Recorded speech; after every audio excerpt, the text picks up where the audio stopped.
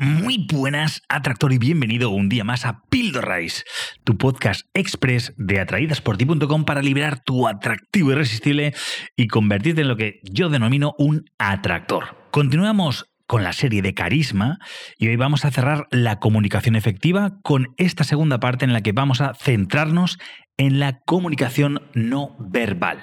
¿Estás preparado? Pues ¡empezamos! El lenguaje no verbal suele ser bastante de extremos. Unas veces es infravalorado y otras lo es todo.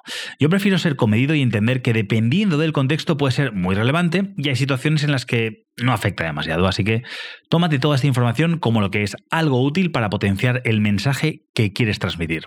Puntos claves del lenguaje no verbal: expresiones faciales y gestos.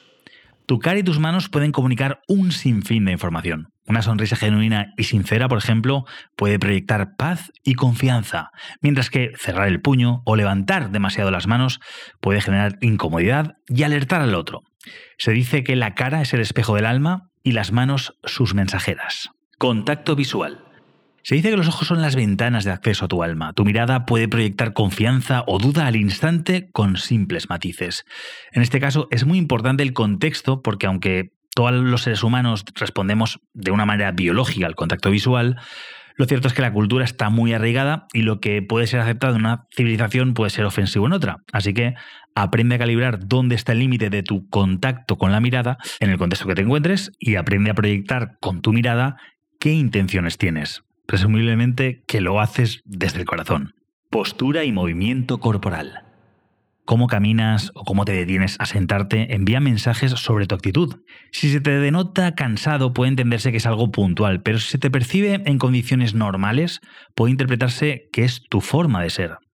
Movimientos pausados, amplios y suaves suelen ser percibidos como acogedores y agradables, mientras que una postura encorvada o cerrada y unos movimientos más rápidos y rígidos pueden proyectar desinterés o incomodidad para relacionarte. Espacio personal.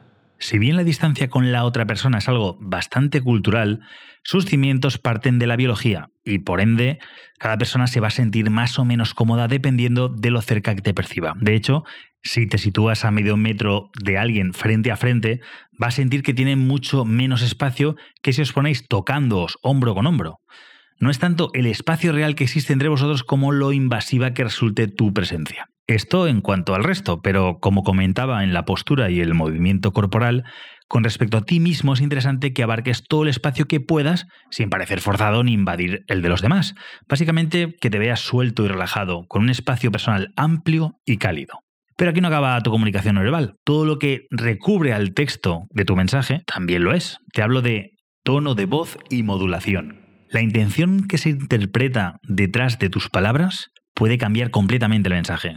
¿Cuántos síes habrás oído que en realidad querían decir lo cierto es que no, pero no sé cómo decir no? Y lo contrario, ¿cuántos noes que gritaban no pares?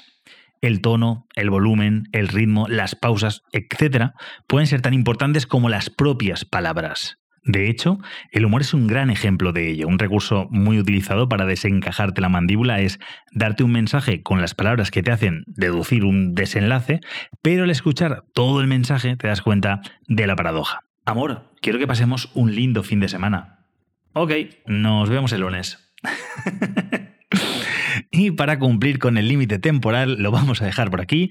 Ya sabes, si no quieres perderte las PíldoRays, no olvides suscribirte al boletín que tienes al final del artículo de este podcast en atraídasporti.com para recibir un email notificándote cada vez que publique un nuevo capítulo.